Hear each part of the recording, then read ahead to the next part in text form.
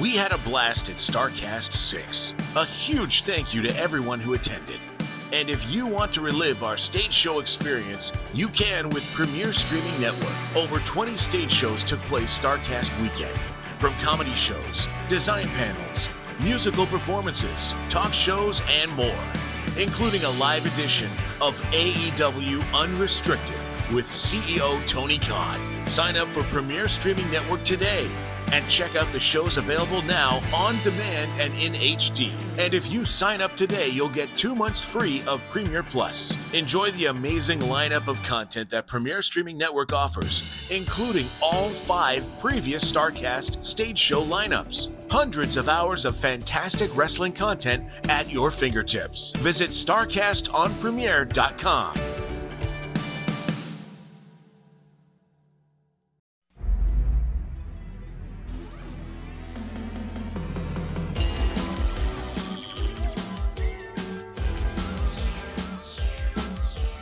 The recognized symbol of excellence in sports entertainment.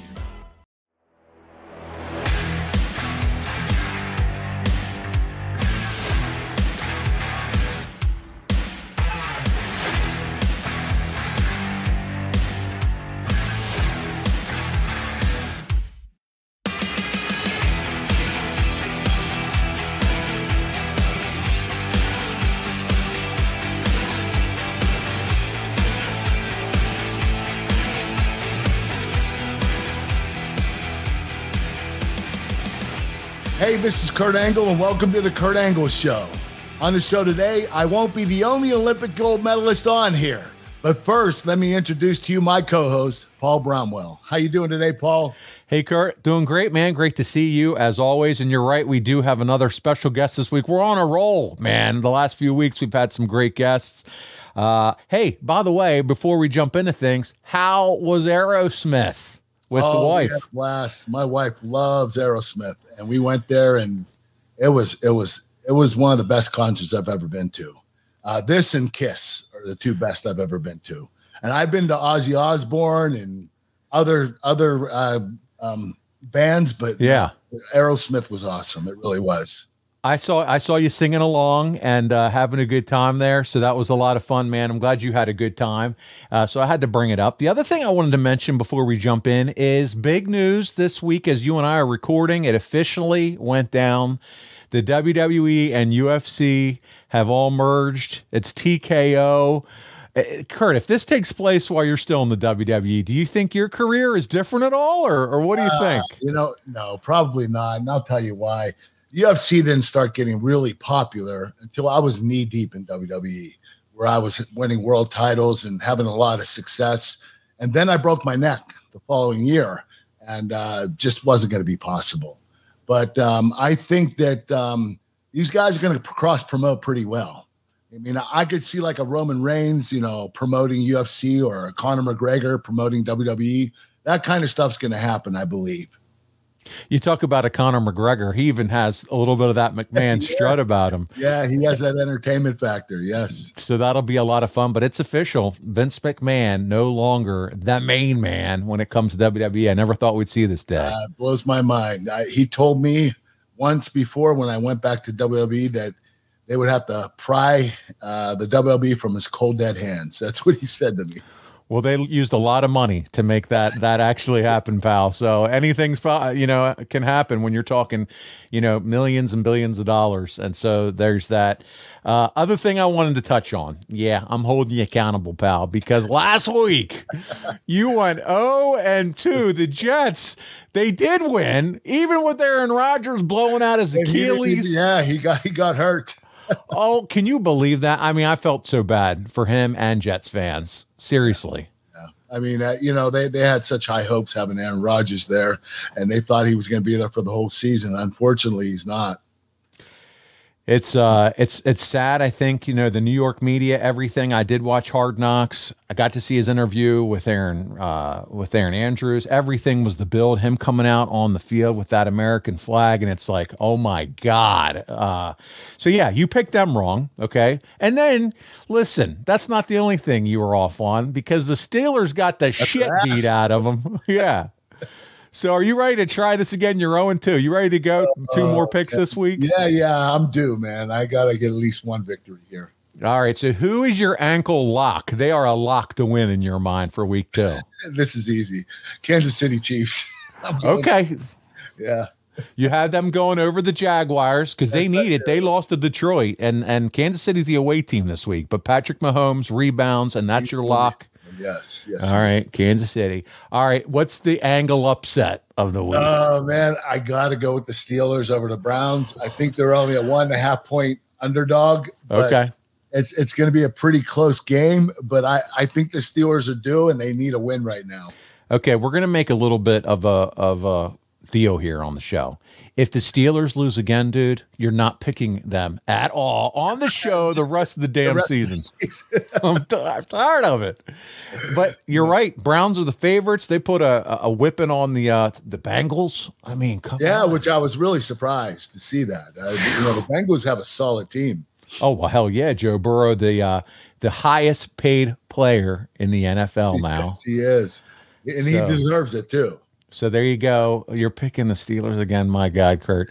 Well, listen, one more thing before we jump in, and that is I wanted to bring up a few weeks ago here on the show. We talked about the beatdown that your buddy Brock Lesnar put on Zach Gowen, who is truly one of the most unique stories ever in wrestling. Zach joined us recently over on ad-free shows and talked about what his goals were as an aspiring young wrestler, and I thought it would be cool just to take a listen to this. Let's check it out real quick. All I wanted to do when I started wrestling was to be a high school math teacher that moonlights as a professional wrestler on the weekends and to meet Sabu. That was my only goals in wrestling, were to moonlight as a professional wrestler and to meet Sabu. That's all I wanted to do. Yeah. And so if you look back and you list off those names that I got to work with and travel with and make a little bit of money with, it's just so insane. And it makes me so grateful that wrestling has given me way, way, way more than I deserve. Listen, guys, I got to tell you, if you want to check out more of this interview with Zach Gowen, plus thousands of hours of content, bonus content, there's now a special offer going on over at Ad-Free Shows. New subscribers can save 20% off their first month by going to adfree20.com. That's 20% off month 1 right now at adfree20.com. The interview is just, it's amazing. You'll find out things that you never know. And Zach, he's a lot of fun on this, Kurt. And so we want to encourage you guys to take advantage of that special offer right now. One more time, adfree20.com. Kurt, with all that out of the way, buddy, it's time to welcome our guest. Let's bring him in. Rulon Gardner, welcome to the Kurt Angle Show. That's right. Olympic gold medalist, Rulon Gardner. Welcome. How we doing, boys? Oh, thanks for letting me come on. I'm excited to be able to give my angle of wrestling, I guess you could say. You know what, man? You had a lot of success in your career. You and I wrestled together in college, but we never faced each other, unfortunately. And I would have liked to see who would have won. Who do you think would have won? Obviously, you beat Sylvester Terkay. I couldn't beat him. And Terkay was a 6'9" behemoth.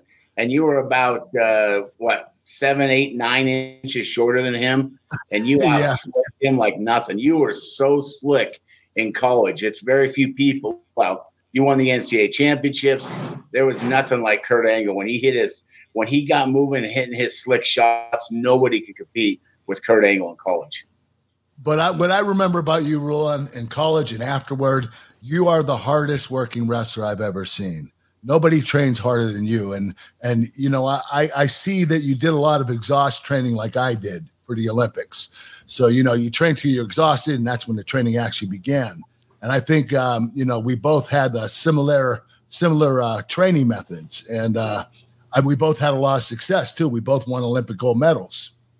Oh, yeah. I remember going into 96. I met you a few times before, but, you know, Baumgartner brought us into Edinburgh, and me and you, we actually stayed in a hotel room, and, you know, you were methodical. I'm like, what are you getting up? Oh, I got to take this at this time. I got to take this at this time. I got to take this. You had a plan. All the rest of us are like, guess I'm going to McDonald's for breakfast. I don't know. I have some serious OCD, Rulon. Oh, no, that's the only way you succeed in life if you have a plan, and you had the plan, and you knew exactly what you wanted, and that was to be an Olympic gold medalist. And boom, before you know it, I remember the final U.S. Nationals between you and Mark Kerr, and holy cow, I remember that whole match right at the end, Mike. It was about gone to fisticuffs because you guys were that adamant about it. Yeah. Oh, you guys showed us younger guys what hard work and what commitment was, and what success was at the highest level. And for us young, inspiring athletes, that was it's almost like a roadmap to success. If you follow this, you'll end up at the top. And that's exactly what us young athletes did. We all saw it, and we're like, I want to be a Kurt Angle. I want to be a Gardner or John Smith or any of those guys. Yeah. Well, listen, in my research for the show, I found out you were shot in the abdomen during a show and tell by an arrow. Is this true? I would like to say I got shot, but you're dealing with Rulon Gardner. And Rulon's not the smartest kid in the schoolyard, if you know what I mean.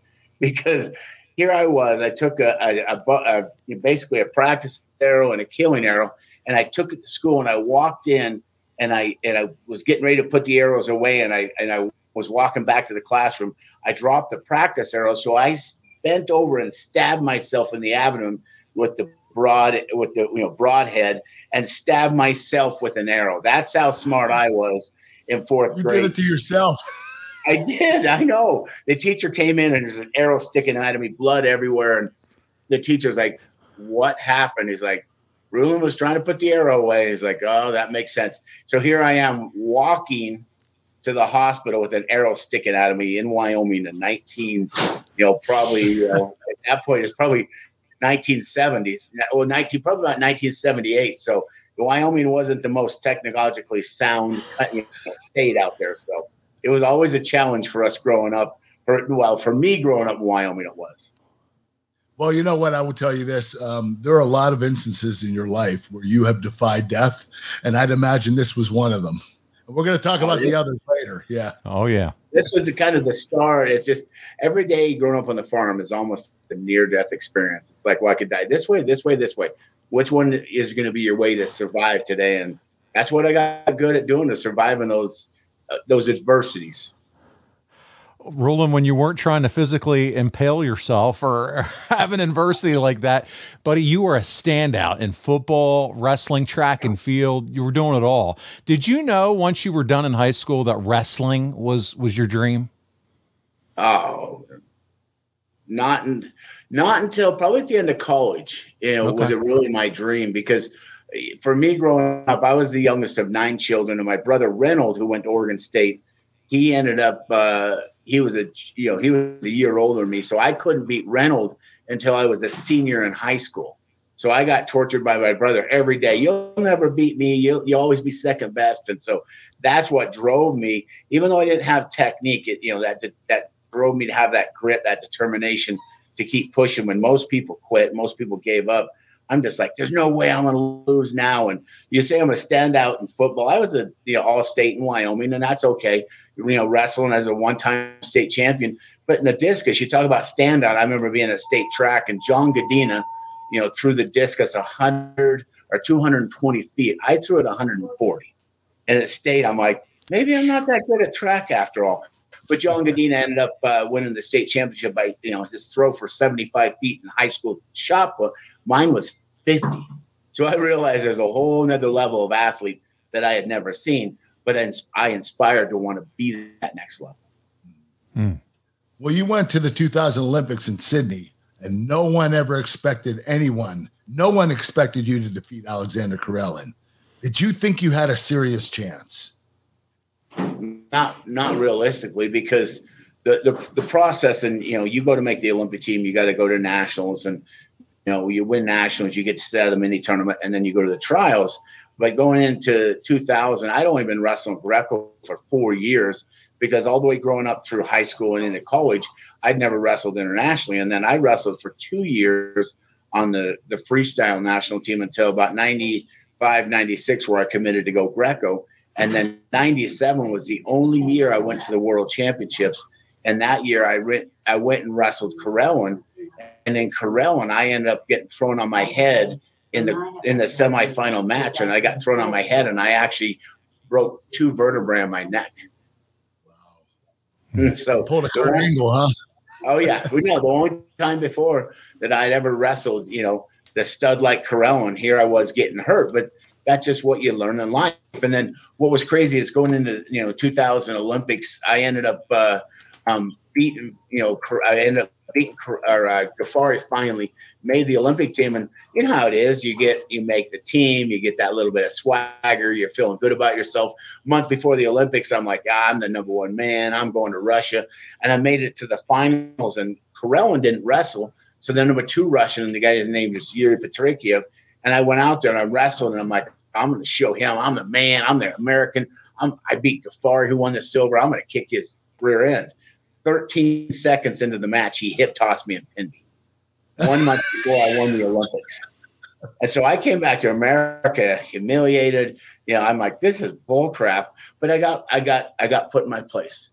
And that was probably the best loss I ever had, because when I came back, I knew I had 1 month to prepare, got ready, and as I went out there, I won my first match, second match, third match, fourth match is against the Israeli who was from Russia. And I just wore him out. And I beat him. And what was kind of funny is, Coach Frazier and the coaching staff at, the Greco team, like, Rulon, he's scared. He's nervous. We've never seen Carell and he's not warming up. He's either taking you very lightly or he's nervous. And he was taking me too lightly, and that's exactly what we wanted. This is a guy who's been undefeated for 13 years? No, not just undefeated, dominated. Every turn.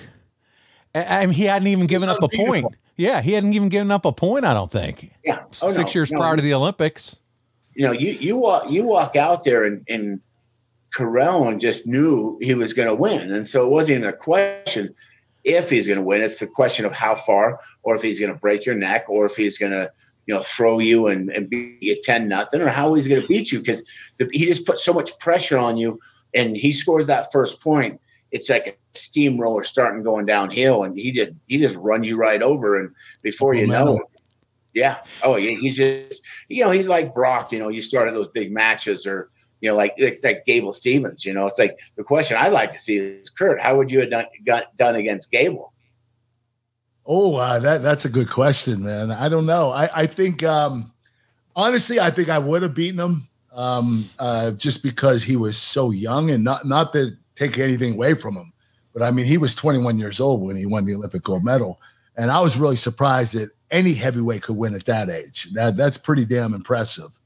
But I did want to get back to Alexander Karelin. Yeah. We're talking about a guy that when he would lift people, they would literally try to pin themselves before they got thrown on their head because they didn't want to break their neck.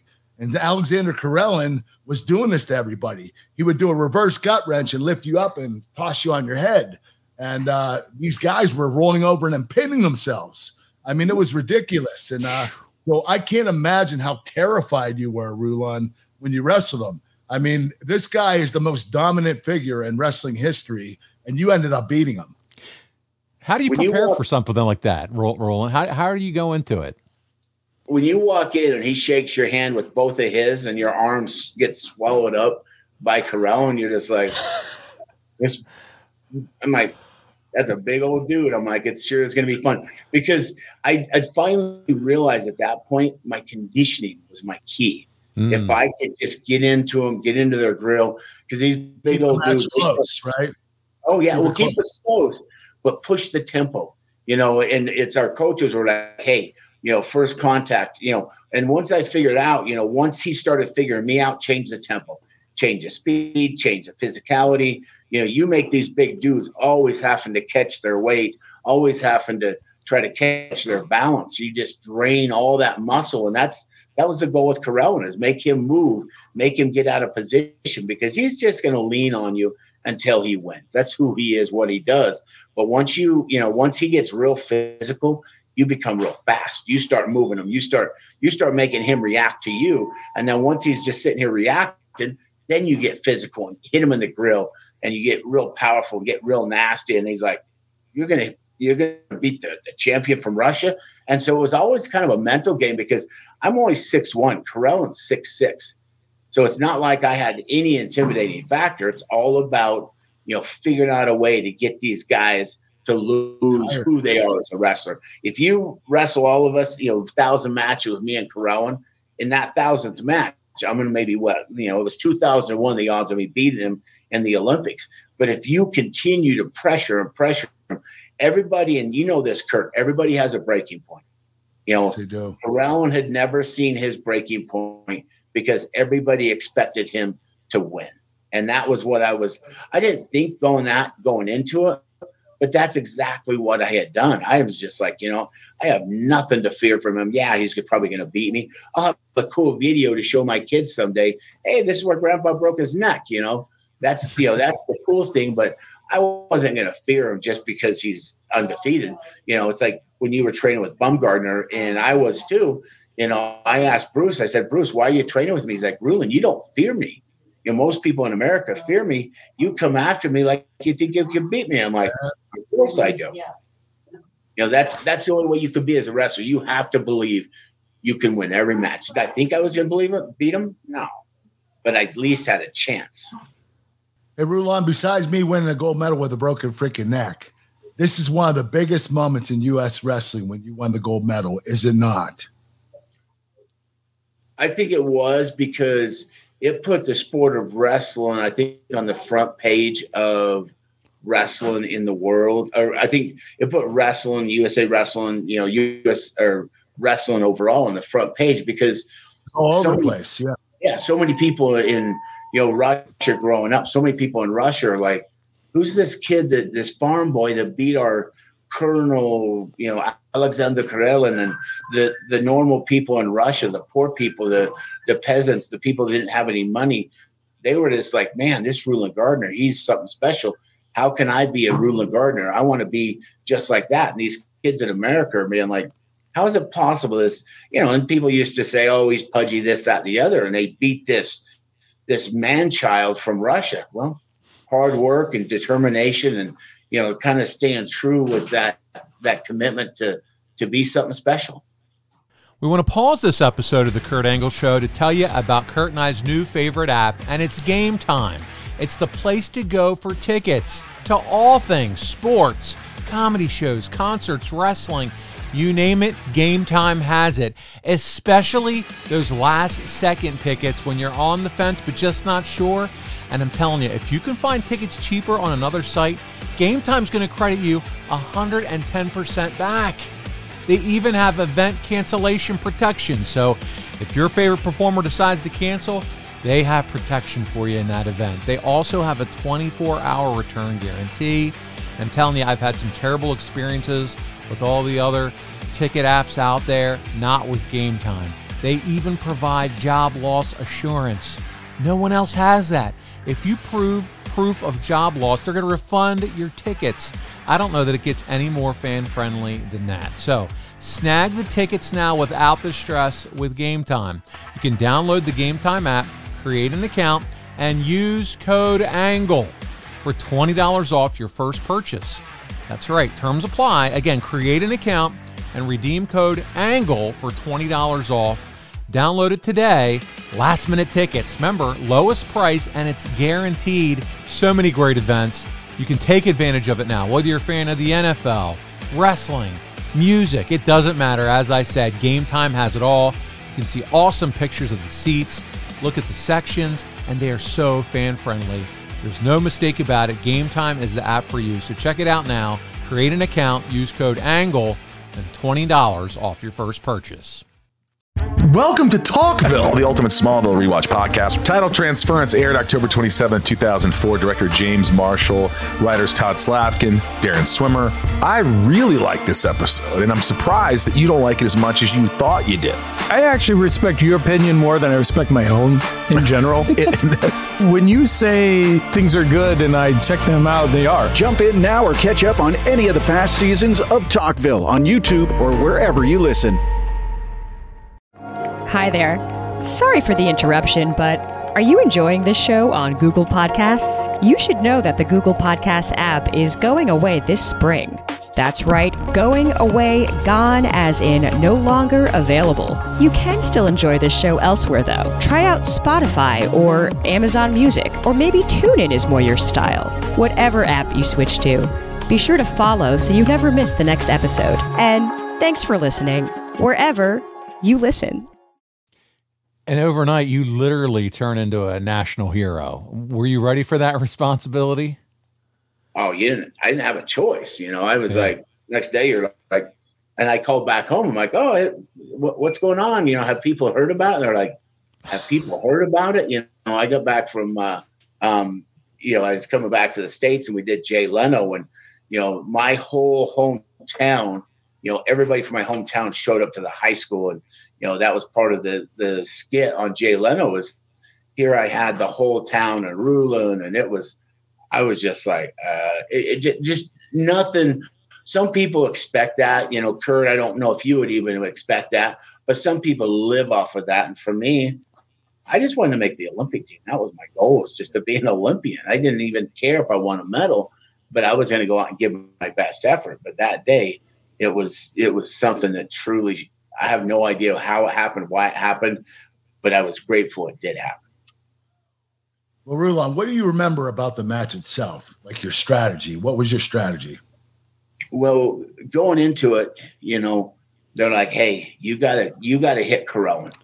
You gotta let him know that you want this more than he does. You gotta smack him in the face. You gotta let him know that you're not going to back down and make this easy on him. So you come after him and you get really super aggressive, keep it close, make it a close match. And when he starts, getting position, you got to make sure that you don't let him score, because the longer in the match goes and nobody scores, the better your chances are.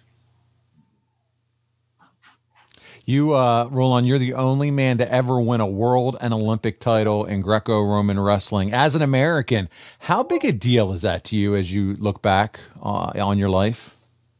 Being an American and you had McAfee, he had won two, he'd won 3 overall medals, all silvers, losing to Carone, and then Byers won, and different guys in Greco-Roman had won medals. And freestyle, that's a whole nother level of greatness in America that, most people don't know the difference between the two. But to be a 2-timer, world and Olympic champ, and then, to come back afterwards and win the bronze medal, it shows me and makes me, so happy that I could be able to represent the sport in all of its glory. Did I expect it? No.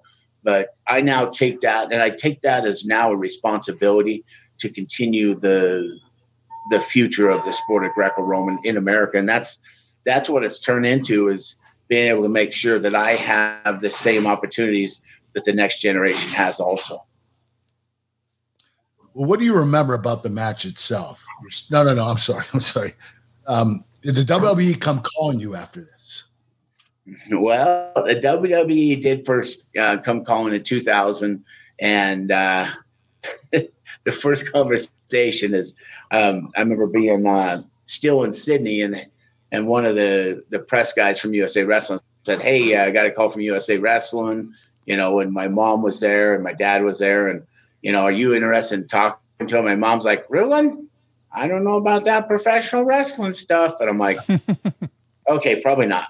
So let's just put that on hold for now. And that was 2000. So that tells you more of what's coming in the future. My mom was like, Rulon, you need to stand true to who you are and what you are. So after that conversation with mom, you said, I'm going to hold tight. And yeah, I mean, listen, this is when Kurt's career starts to take off around this time. Oh, it did. It did. And, my mom was the same one as going to the Playboy Mansion. Do I go to the Playboy Mansion? My mom's like, Rulon, did I raise you? I'm like, no. Okay, of course. Right.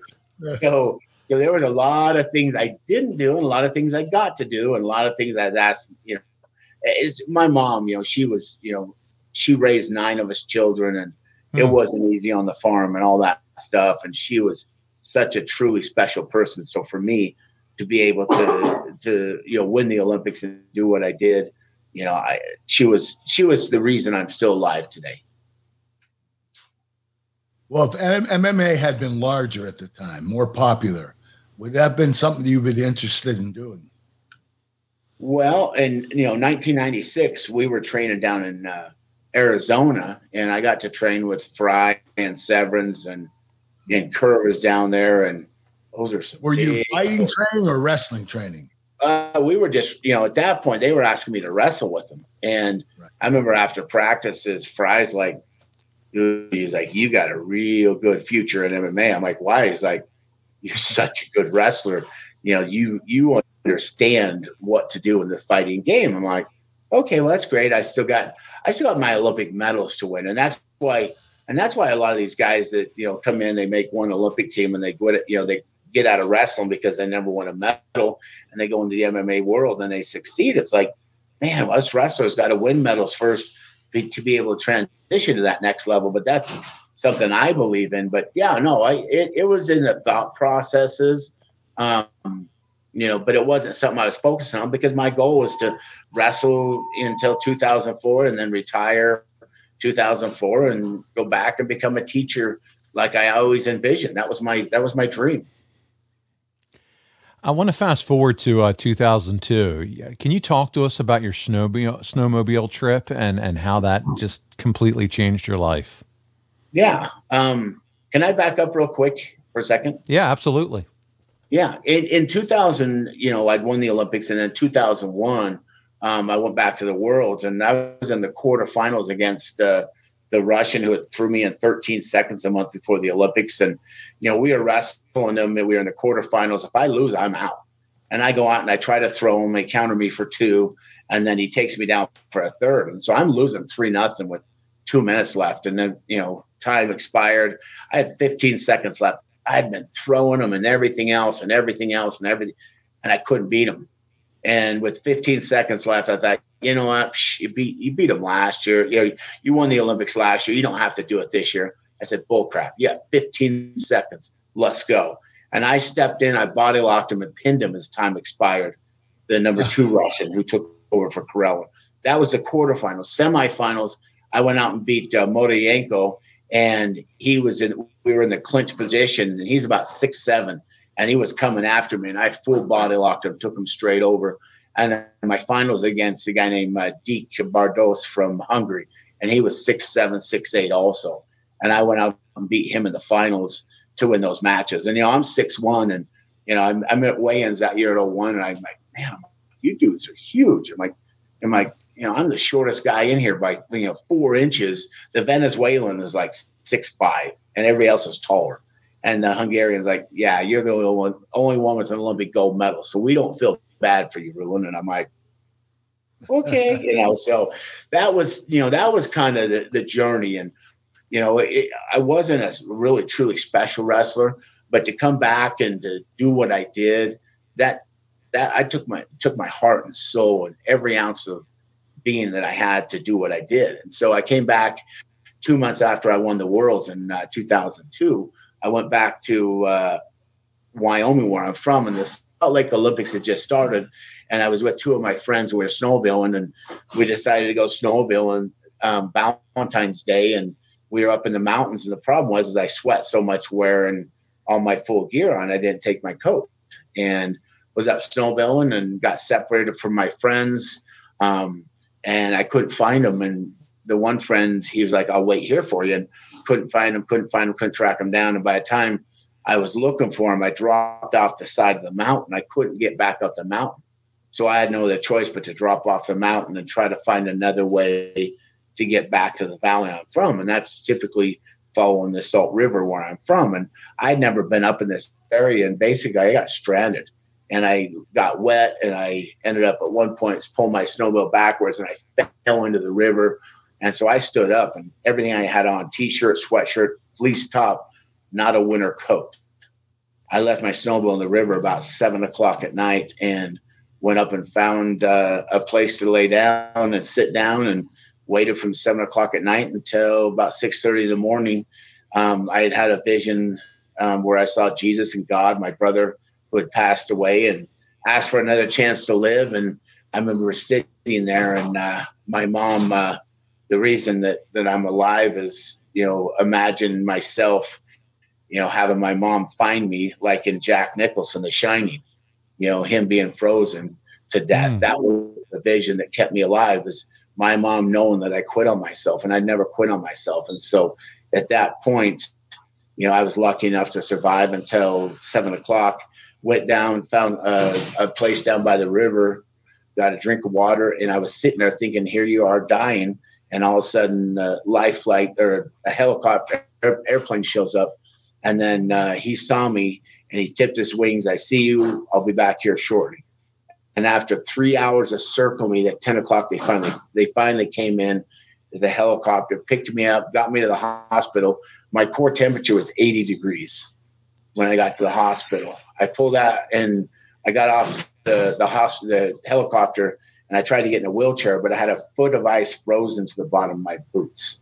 I stepped in and out of the snow, and it was packed down. And I got into the hospital. They cut everything off my body except for my boots, and he had to use a cast saw to split the boots in half to be able to pull it off. And he's like, your feet are frozen solid. You got to go somewhere else. So they flew me to Idaho Falls, Idaho, went there. The doctor there said, you're going to lose your feet within the week, at the ankle. You'll never walk. You'll never wrestle. Your wrestling career is over. So you got to change the way you think. And I'm like, my sister shows up, and the oldest sister, her name is Scary Jerry, and she shows up, and she's a cardiologist, and she shows up. She goes, what's our plan? Well, we don't have one. She goes, well, I talked to this doctor, this doctor, this doctor, this is what we're doing. Well, I've never done that. She goes, we have, and we will together. And luckily I survived that and just lost one toe to amputation. Now, Rulon, is this true that you kept your toe? I did, of course.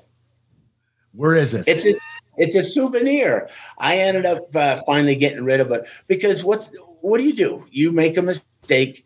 What do? You throw that second place trophy away? No, you put it on the mantle front and center so you see your failure. I don't. What's that? I don't do that. You get rid of your second place trophies, Kurt? I would get rid of the toe, is what I'm saying. Ah, okay. I'm not talking the toe. The toe is a symbolism of failure. Yeah. So no, I kept the toe. You're right. Yeah, I kept the toe, and I had it for a while, and people are like, "Why do you keep it?" And I'm like, "You want to see when you make bad decisions." And when I got to the hospital, I didn't take any painkillers. I'm in the hospital. They're like, "Don't you want something?" I'm like, "Nope, my body's trying to teach me a lesson." I'm like, my body's, if I lie to my body and say, "Oh, well, it doesn't hurt that bad. It's not that bad." My body's like, "This is really bad." So yeah, I didn't, it was the end of the day, it was one of the worst days of my life. Now it's one of the most amazing from what I learned about myself. And Rulon, just from doing research and hearing your story, there was never a doubt in your mind that you wouldn't return for the 2004 Olympics, right?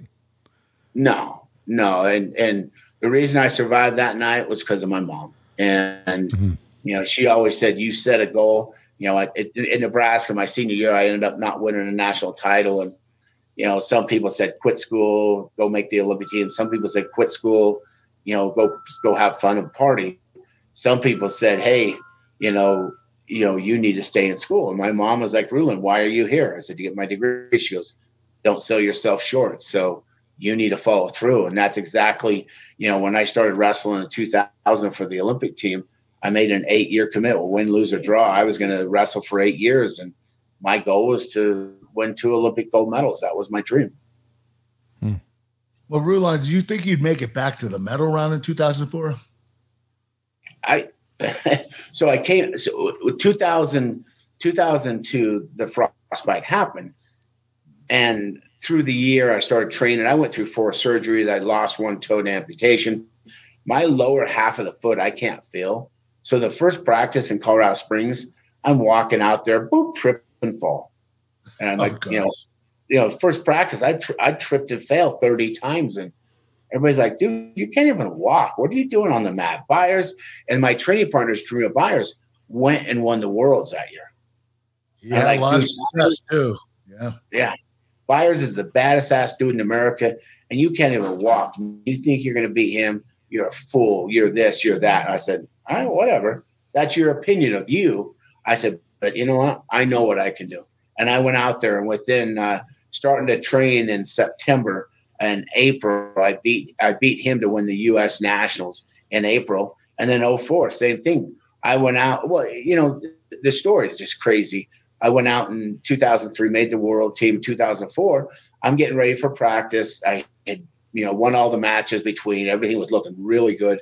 For Nationals, there's a week before Nationals, I'm on my Harley in Colorado Springs, heading down to practice. And I look up, and I'm going about 40 miles an hour down the back streets in Colorado Springs. Lady pulls out in front of me, and I T-bone her going 30 miles an hour. And I end up hitting her and going over her car on my motorcycle, and I went over her car. And as I got in midair, I look up at the ground. I'm like, you got to duck, front dive roll. So I dive rolled out of an accident, did a front dive roll and landed it, and I bruised my heel. When I got up and I bruised my heel, the guys, there's the people that are like, get on the ground, you're hurt. I'm like, I got to go to practice, man. I'm like, I don't practice. I got to get to my workout. And so we went up, and that was on Monday that week. And they went in, they did therapy on it, and they're like, dude, you're crazy. Like, you've been through so much. I'm like, I'm here to make the Olympic team. I don't want to lose focus of my goal. And so that was on Monday. On Thursday, I was wrestling a guy named Corey Farkas, and I beat him 10-0 in practice. So on Friday, they're like, oh, we'll just go in and wrestle. And Farkas doesn't show up. So I have nobody to train with. And they're like, go play basketball. I'm like, I don't play basketball. I'm a wrestler. Let's go wrestle. And I looked around. I had Justin Ruiz, all these guys. I'm like, who's going to wrestle? And everybody's like, dude, when you get pissed off, you're not very nice on the mat. You are very focused. I'm like, who's going to wrestle? And nobody wrestled. So we went up to play basketball, and we're going down the court. We won the first game. We're losing the second game 12-2. And I'm going down the court, and Daryl Christensen comes up to defend me, and I, cross dribble, boom, and kick the ball off my foot. And I'm like, bang! I was so pissed off, come so far at this point, run over, and I punch the bleachers. And I dislocate my wrist. Jeez. And I look down, and my wrist is laying on my forearm. And I'm like, what the, Joe Warren, world champion, the Bellator MMA fighter. Joe Warren's like, what the fuck? And I'm like, so I reached down and I replaced my wrist. I'm like, it's fine. And I could dislocate it each joint one at a time. We came back. We were losing 12-2. We won the game 15-13, by the way. I scared the hell out of it. You really have to finish the game. Oh, you start something, you finish it, right? So that was the battle I had come through just to make the team. My goodness. And you talk about putting your feet through a beating. If it wasn't for losing a toe, now you're bruising your heel in a motorcycle accident. I mean, my goodness. So hitting your wrist. I mean, you are just going through it. And so I want to talk about, obviously, there's major differences between what you're doing in 2000 to now what's happening here in 2004. Obviously a little older, right? And you got all the physical issues going on. Talk about the speed of the sport. Had that started to change at all in your mind just with those 4 years? I think you had the big Egyptian who wrestled 220, Gaber. He was like 6'7", 6'6", and he was a throwing machine. I saw the difference of him. The heavyweight weight class, it was about the same. I don't think it really had one dominant. Buyers had come in. I know the Russians had one or two Olympic champs. Buyers. Lopez hadn't come on the scene yet, so there wasn't really one dominant heavyweight. So he was from Cuba, right? Lopez. Yeah, the Cuban. Yeah, he hadn't really come on the scene yet, so it was wide open. So I'm like, well, there's no reason why I can't go in and win. And I'd made it all the way to the semifinal match at the Olympics, and it was 1-1 in overtime, perfect position. And I just, I was attacking him. I had to score out of the clinch, and I'm attacking him, and he knee tapped me, and whoop, I can't feel my feet. So he tapped me, took my feet out, and I went face first down to the mat. He went around and scored. And, beat me. And I was just devastated at that point because I'm like, all the hard work, everything else. I'm like, okay, well, now what? And all the national media, they're like, you're a failure. You failed. You didn't win a second gold medal. I'm like, what are you talking about? Like, isn't winning the gold medal the only thing in life that matters? I said, no. And you didn't win. I said, I haven't won a lot of matches, but it doesn't mean you quit. I'm like, well, what are you going to do? I said, go win the bronze. And my bronze medal match was against the Iranian, who was 6'9". And he'd been throwing everybody through the tournament. And I just went out there, and once he had set his feet to throw, I'd move my feet, change position. You know, he could never get set, and I ended up beating him 3-0 to win the bronze medal in 2004. Now, which one was a bigger accomplishment, Rulon? Was it winning the Olympic gold medal in 2000 or overcoming all the adversities and getting a bronze in 2004? Well, if you ask Steve Frazier, he thought the 2001 Worlds was tougher because I didn't ask about that. You know, for me, I'm kidding, Rulon. Go ahead. No, for me, it was like the Worlds in 01. Those are special things that, man, it's just, you put it all on the line. You put everything you've known about life out there, and you just see what happens. And by far, 2001 was great, but 2000, there's nothing that could be as special as beating the unbeatable. It's Andre the Giant. It's just the unbeatable who is fearless, who becomes complacent. Yeah, 100%. Well, in 2001, you won the Worlds.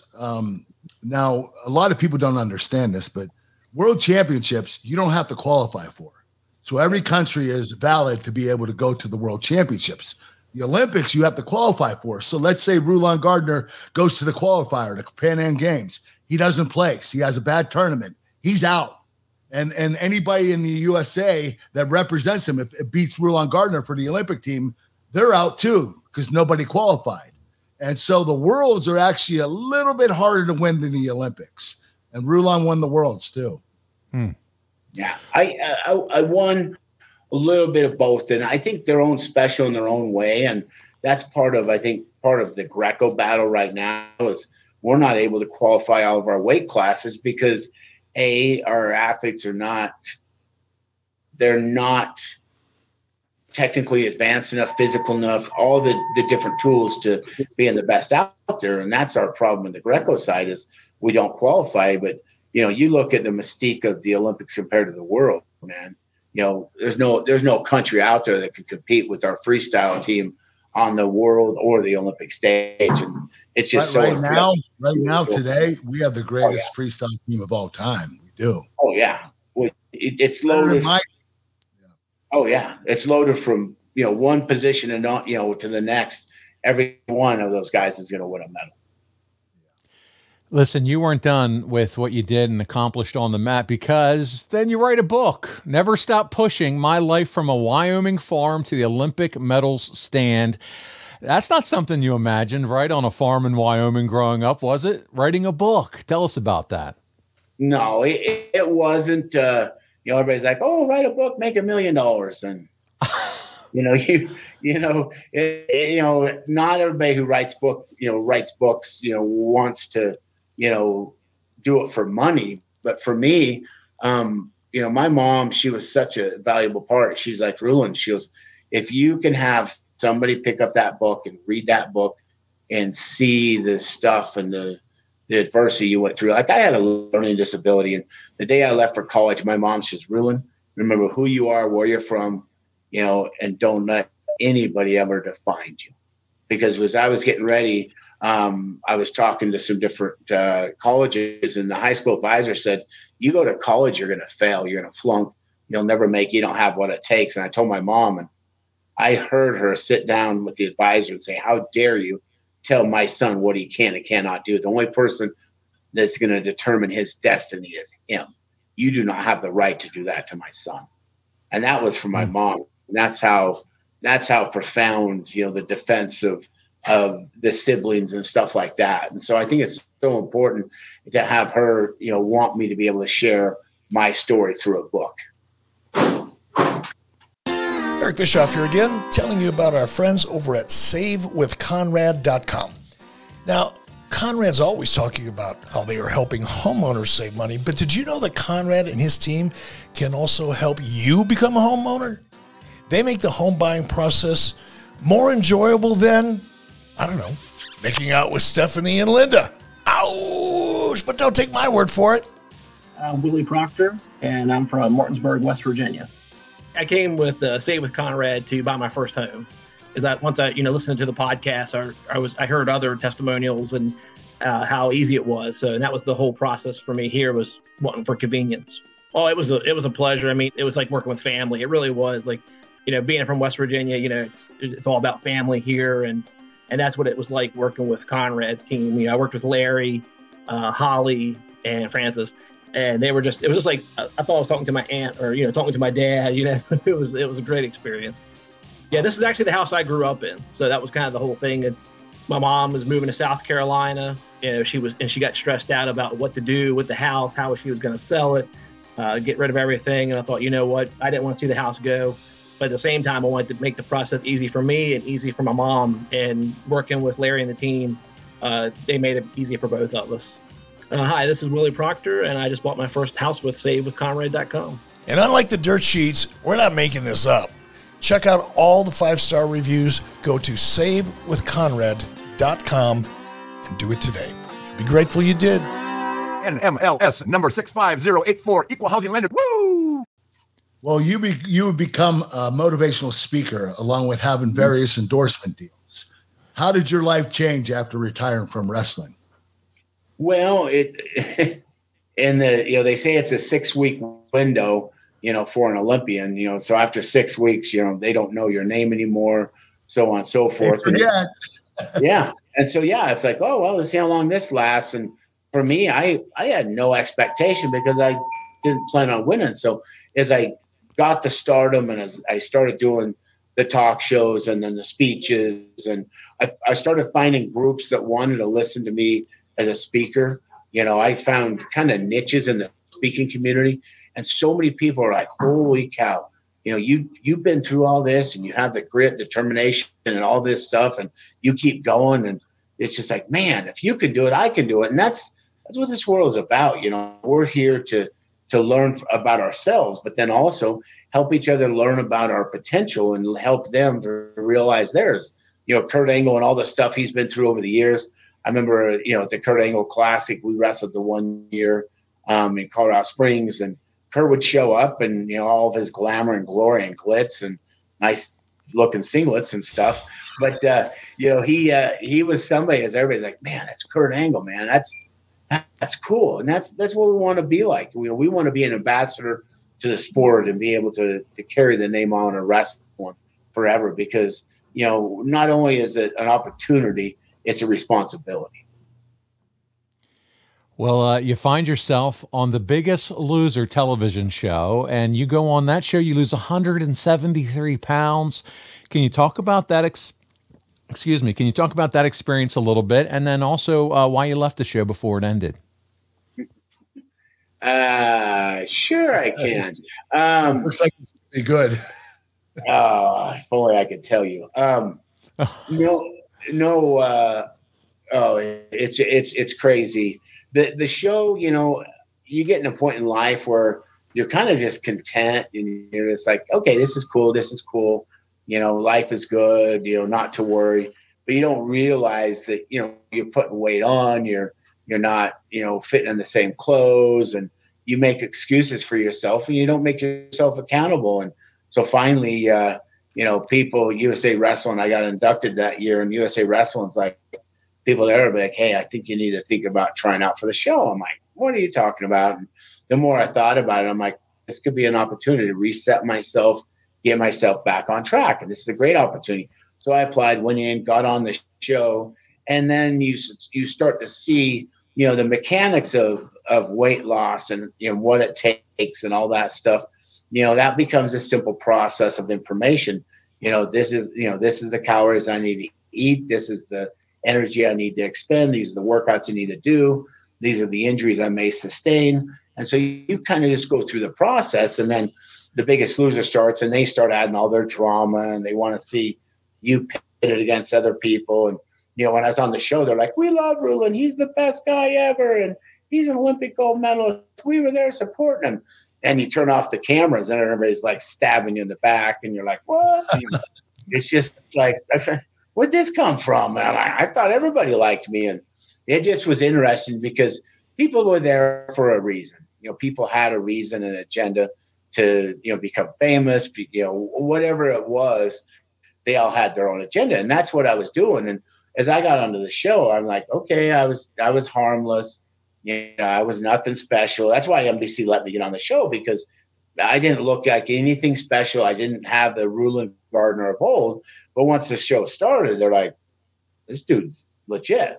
And we were in practice one day with Bob and Jillian and Moses, one of the contestants. And so I started pulling against Moses, and then Jillian jumped in, and then, Bob jumped in, and I'm beating all three of them in a tug of war competition. And I was beating all three of them, and they're just like, this isn't humanly possible. I'm like, welcome to wrestling. This is what we do on a daily basis. And I ended up beating them, and they're like, this is nuts. And the first time I had a chance to work out with Bob and Jillian, they put me through a 3.5-hour workout. I did 18 different types of lunges. I'm in there, and one of the workouts we did, Jillian's like, okay, I want you to jump on that box. I'm like, boop, there it is. They're like, you're 350 pounds and you jump on the box like that. I'm like, yeah, what's the problem? And she's like, okay, now jump on the box on a Bocey ball. Okay, boop. You jump on that, you catch your balance, and she's like, that's not possible. And then she's like, okay, do that with a medicine ball. And I had a 25-pound medicine ball jumping on like a 24-inch box onto a Bocey ball with perfect balance into a squat. And it just blew their mind, and they're like, holy crap. And so as the show started going on, NBC their goal wasn't having me win the show. And so the more I got stronger and stronger, the more there was more resistance from the other contestants. And ultimately, Jillian Michaels had never lost The Biggest Loser as a coach. And that became clear that it wouldn't be allowed. And 3 weeks as we went to New Zealand, we went down there and we were doing our thing. We were doing production and all the rest of the stuff, and nobody would talk to me. So there was like 7-8 other contestants, and everybody was in one van, and I had my own van. So I was like, whatever. I'm a wrestler. I'll be on an island. I don't care whatever. And so I was just loving it. And I come back from New Zealand, and my weight loss started going right through the roof, and came back, and there was an issue. Bob or the trainers, Dr. Huizinga, who was a former wrestler, he didn't like chiropractors, and I had my broken neck. I'm like, I need to go see my chiropractor. And I'm like, well, you don't need to see a chiropractor. We'll give you a massage. I'm like, no, sometimes you need to be manipulated because of my neck. And they didn't really want to support me. And so finally I got them, because I told them, I said, you let me go see a chiropractor, I leave the show. And so they finally let me go see a chiropractor, went in and saw a chiropractor, started being able to function again. And then the last few days I came in, and you realize I have a 250-page contract. But I came in, and all the contestants were meeting with production privately without me. I wasn't in any of these conversations. And basically it was get rid of Rulon or we all leave the show. And I was like, what? I'm like, and so finally I came in and I was meeting with the owner, producer, and owner, producer, and 3 NBC lawyers. And they said, you have a choice. Read the writing on the wall. And I called Art Martori. I said, Art, what do I do? He's like, dude, it's NBC. You can't win this battle. I'm like, but I don't want to leave. They're like, at this point, it's not an option. You better just walk away. And that was 3 weeks away from $250,000. And I went in, so well, how much weight did I lose that week? Well, I lost 12 pounds. So I lost 12 pounds in 10 days. The boy and girl contestants lost 1 to 2 pounds each. So I was on my way. I was absolutely killing it that day. I left The Biggest Loser, and I left the show. I had extra security, everything else, and I didn't leave by choice. Let's put it that way. My goodness. And I lost 12 that week. So Yeah. So anyhow, but no, it was a good experience overall. Did it end the way it should have? No, because I don't back down from nobody. They had a challenge where we were pulling a car, and this girl Tara had beat all the boys. And I'm pulling this car. I'm 100 feet in front of her, and all of a sudden my car got very heavy, and we were in Fontana on the raceway, and my car was almost like lead. And all of a sudden Tara started catching me. And by the time we went across the finish line, she beat me. Wasn't because I was weak. So it was, yeah. Nothing happened. Chicanery. Yeah. Oh, yeah. The challenges were, they said that we have the right to change a challenge at any point.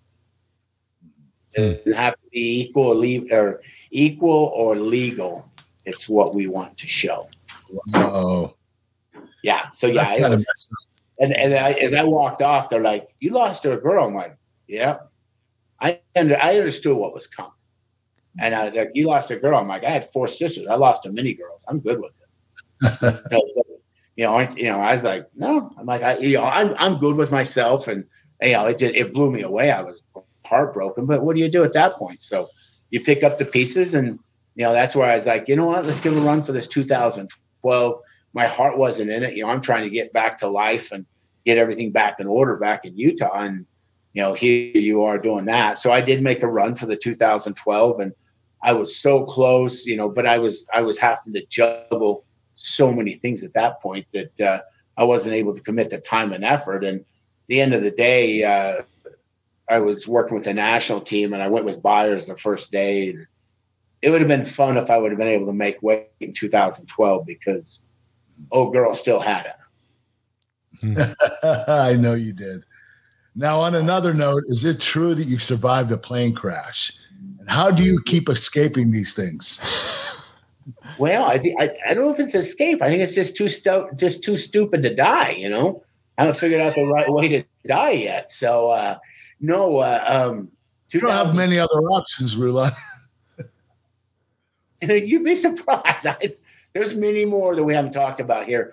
No, in 2007, I was with two friends of mine, and one's a pilot, and the other one is a dentist. And he's like, "Hey, you want to go see my houseboat at Lake Powell in Central Utah? I'm going to sell my boat." I'm like, "Sure, I'd love to." I was getting my private pilot's license at that point, so we took off out of Spanish Fork, Salt Lake area, and we took off and headed down to Lake Powell. We landed at Lake Powell. I flew the whole way. Landed at Lake Powell, and then as we got there, we went and checked his houseboat out. Everything was cool. Lake was beautiful. And so it was February 24th, and so it's wintertime, so it's getting a little bit colder. So we took off from Lake Powell, and he's like, "Careful, you get closer and look at the beautiful lake." I said, "Sure."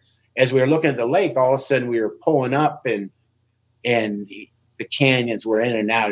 He's like, "Careful, we get a closer view of the water." And I said, "Okay, that's fine.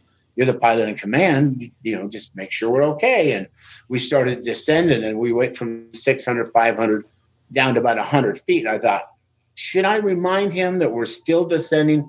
The guy owns a multi-million-dollar company. This is his plane. He's got 3,000 hours. I'm not going to insult him and say something to him. And so right before we hit the water at 150 miles an hour, his brother in the backseat said, "Hey, watch it." So we came up. We went left wing down, and we hit the water, and it just dove us straight over into Lake Powell at 150 to stop within a second and a half. And here I am sitting, looking water coming through the fuselage, being like, "Are you kidding me again?" It happened to me with the frostbite and the snowmobile accident, and here I am now. So I got up there like, "Get your seatbelts off, doors open, open your doors." And so I'm standing on the door of the aircraft, water's coming through the fuselage, the plane's, sticking its tail straight up in the air. And I'm sitting there, and they're like, "Well, you need to jump in." I'm like, "To where?" And they're like, we're going to swim to the beach. I'm like, that's like 2+ miles. It's like 2 miles away. They're like, "Yeah." I'm like, "Why don't we go to the cliffs? It's closer. It's next to the channel." I said, "It's a much smaller swim." I said, "There's boats possibly." No, jump in. We're going. So I'm like, didn't want to be left. And so I grabbed my coat and my wallet, and I, had those two, and I jumped into the lake. As I jumped into the lake, the water was like coming up. And so it was basically almost drowning me. And I'm kicking with my feet, doing everything I can. And I said to him, I said, hey, you guys got to come help me. You guys are putting me in this situation. You need to help remedy the situation. So I asked that, and the pilot swam over to me. As soon as he got close to me, I grabbed him and boom, dunked him. I left my coat behind. I grabbed him. I dunked him. As soon as I dunked him, he went under and swam as far away from me as he could. He said, you're on your own, dude. I'm like, what? I'm like, you need to help pull me. He's like, every man for himself. We're out. Kick your shoes off and let's go. So the two of them they just take off. I'm like, what the freak? I'm like, 2 minutes ago, I'm in a perfectly good aircraft. Now I'm drowned in the middle of Lake Powell. I'm like, what the heck? And so here those two guys, take off. And so I get on my back and I just start swimming. And it took me almost 2 hours to get to the shore. And once I got to the shore, I went and I found the two of them. Or I got to the shore and I rolled up on the shore and I'm just in the sand and I'm just shivering. And it took me almost 2 hours. The water was 43 degrees. So it was quite cold. And so I'm just shivering. And I'm like, you got to go find him. So I got up and I walked around. It took me about 15 minutes to find him. As I got to him, there was no way. As I got to him, there's no way the pilot could stand up.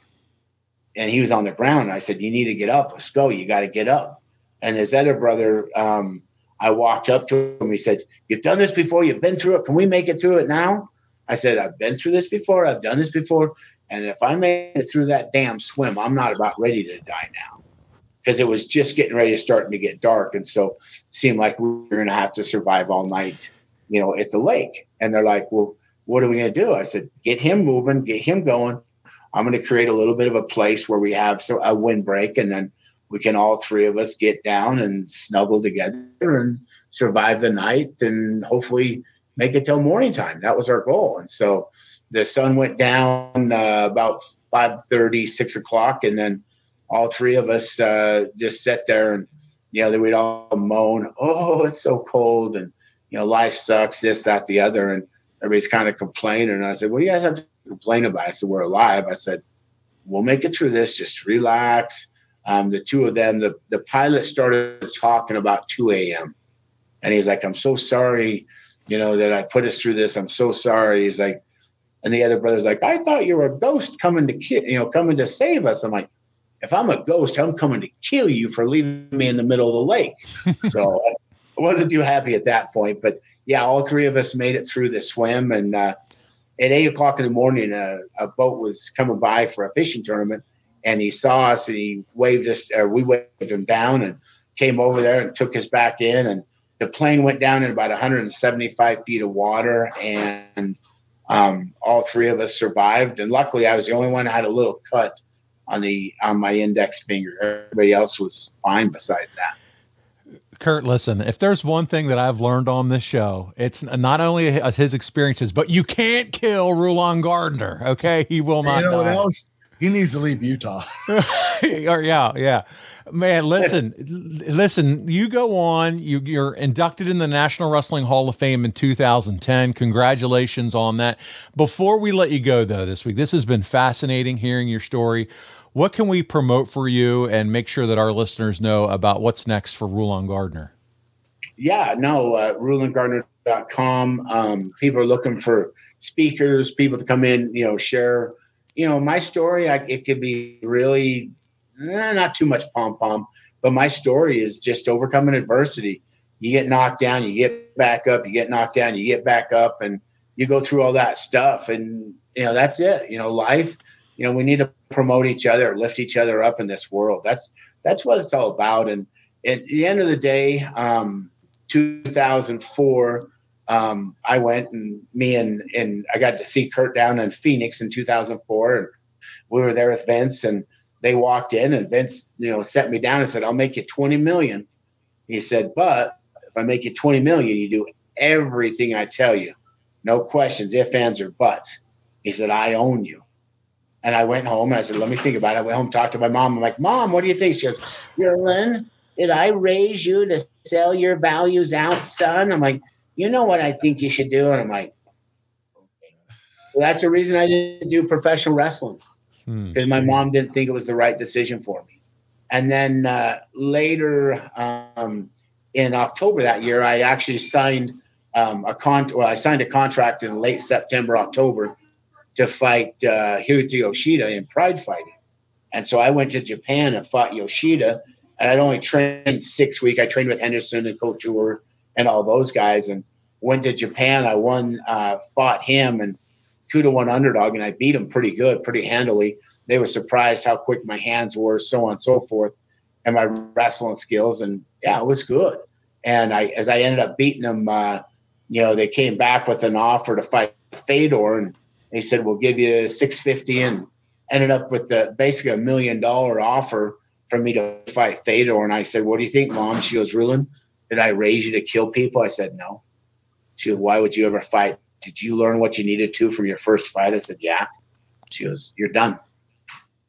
So that's why I didn't do it. So every now and then I talk a little smack about people who are fighting and stuff and making fun. Because, Billy Pierce always said that Brock, talked about making the Olympic team. I'm like, come on, baby, let's have some fun. Let's get you in there. Let's go some body locks and let's have some fun. And me and Jamil Byers and Kerry McCoy, one day we went 30 minutes to clinch, body lock position, Colorado Springs. Me and Byers had the funnest time of our lives. We were just rocking and rolling. Kerry McCoy left so pissed off, and it was full body locks. It was war. We loved it, man. You wrestled. We wrestled not for the money. We wrestled because we wanted to be the baddest ass dude to show up on that mat. And that's me and Byers and Ghaffari, and we're all the same. We're just guys that love the sport. Not worried about being paid to do the sport, but love the sport because it represents what we love to do in life, and that's to show yourself, promote America. Those 3 letters on the back of your singlet meant more than anything else. USA. The name is the name. Well, guys, listen, check it out. RulonGardner.com. Rulon, thank you so much for being with us this week. Kurt, this was great, wasn't it? Yeah, Rulon, thank you for being on the show. You're awesome, dude. I absolutely love you, and hopefully I'll see you down the road. Hey, we need to. Me and you go out and need to do a little bit more training. Let's get that on there. Do that. Come on, you would be beating on a You're not getting me on a wrestling mat, Rulon. Not anymore. I'm beating up on a disabled old man with 9 toes. Would you feel good about that? Now, hey, if I did that, people would say you just beat up a disabled man. And if I lose, it makes me look even worse. But the funny part is America will be like, oh, yeah, that's just Kurt Angle. That's what he does. Wow, I love it. Awesome. We always got to have some fun. So. Yep, good times. Thank you so much, man. Hey, you're good to go. Appreciate you being on, buddy. Love you guys. Thanks so much. All right, take care. God bless, man. Yep. There it is, Kurt. Rulon Gardner. That was a lot of fun, my man. Yeah, you know what? He's so humble but so confident at the same time. What a good person. Just a good man. He was. And listen, we hope you enjoy this. Sorry, a little bit of background noise throughout the show, but is what it is. That was the best that he could do in the environment that he has. But man, what a great interview that was. Lots of great stories. Kurt, next week, we are taking a break from all the interviews. We're going back to No Surrender 2008. And another wrestling legend, and Frank Trigg, is heavily involved in TNA. You're in the main event because, of course, you are. And guys, check it out. ImpactWrestling.com/packages. You can watch No Surrender 2008. Use the code ANGLE. Sign up. Prep for next week's show so that you can get yourself familiar. Kurt, I'm looking forward to reliving that with you. I am too, man. I had a blast in 2008. There you go. Listen, guys, if your business does target that 25 to 54-year-old demographic, you can advertise with us right here on the show. It's advertisewithangle.com, and find out more how Kurt and I will read your ad, talk about your product or service right here on the Kurt Angle Show. It works, and we do have a super targeted audience, so make sure you check it out. Again, advertisewithangle.com. I mentioned ad-free shows at the top of the show. Check it out. We have that promotion going on. And you can follow us on all of our social media handles, specifically YouTube. Go over, like, subscribe, turn on those notifications. It's youtube.com/The Angle Pod. And that's where you get to see Kurt's beautiful beard and his good-looking steel blue eyes that Giovanna fell in love with all those years ago, especially when he sings Aerosmith to her. It was a great time. She's Kurt, still in love with me. Oh, I know. I know. All those years ago, she's still in love with me. Did you guys have Love in an Elevator playing at all? Yes, and I got to have it with the hottest wife in the world. Wow. I had a listener say, "Do you know if they have fun to Sweet Emotion?" I said, "Do you really want me to ask Kurt that on the air?" He's like, "Yeah, I want to know." Kurt, what's wrong with our listeners? They're like us. They're perverted. We love them. They're exactly like us. I love them. Kurt, before we get out of hand, talk about Smart Snacks. I got it right from Physically Smart Fit. Snacks. There you go. Smart Snacks Crispy Protein Bites. There's 3 different kinds. There's chicken snacks. There's plant protein snacks. And there's also whey protein snacks. They all have different flavors, 4 different flavors for the whey protein and 9 different flavors for the others. They're incredible. You're going to absolutely love these. The flavors are amazing, from cinnamon swirl to buffalo wild buffalo blue cheese, sriracha, honey mustard, pizza. A lot of great flavors. You're going to absolutely love them. Go to Kurt Angle. physicallyfit.com. You got too many websites right now. You're a shiller, a full-time shiller. Speaking of physicallyfit.com, that's physicallyfit.com. Order yours. You can use the code AnglePod to get 20% off your first order, or you can go online on the website and sign up for life and get 20% off for life. Listen, he's telling you the truth about these Smart Snacks. Now, don't go with any of his freaking football predictions, but go with the Smart Snacks. They are turning him into a shredded machine. Also, what's turning him into a shredded machine is Project One Nutrition, cookies, and freaking cream. Kurt, tell him about that. Kurt Angle Cookies and Cream Protein, Project One Nutrition. Go to project1nutrition.com. It's the best tasting protein on the market. We're doing extremely well right now. We're in franchise GNCs. Eventually, we'll be in corporate GNCs. But you can go and order that at project1nutrition.com. Gosh, man, I got this is my favorite part of the show, because now let's get on to your favorite website that you wanted to talk about earlier, KurtAngleBrand.com. Whole ball of wax. That's where you're getting the whole ball of wax. You guys know what that is. The cameo videos, the cowboy hats, the milk cartons, the bar mitzvah parties. You're getting everything from the KurtAngleBrand.com. You get the whole ball of wax there. Anything you want, it's there at KurtAngleBrand.com. For the Kurt Angle lover and you. And listen, this has been an absolute great show. Great hearing from Rulon. And Kurt, we're going to wrap it up for this week, man. I'll see you next week. This was a blast. Thank you so much for being a part of this. Thank you. I had a blast too. Thank you for being a part of your show. We really appreciate it. You're welcome. On behalf of your Olympic hero, Kurt Angle, this is Paul Bromwell. We'll see you right back here next week on The Kurt Angle Show.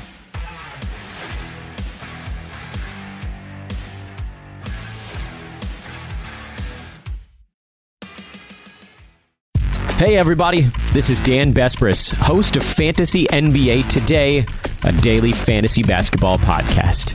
We cover every box score from every game, every day. Plus bonus shows on buy low opportunities, players to stash, schedule analysis, and really anything you could need to smash your league into deliciously tiny pieces. Catch the Fantasy NBA Today podcast, part of the Believe Network, on YouTube or wherever you listen.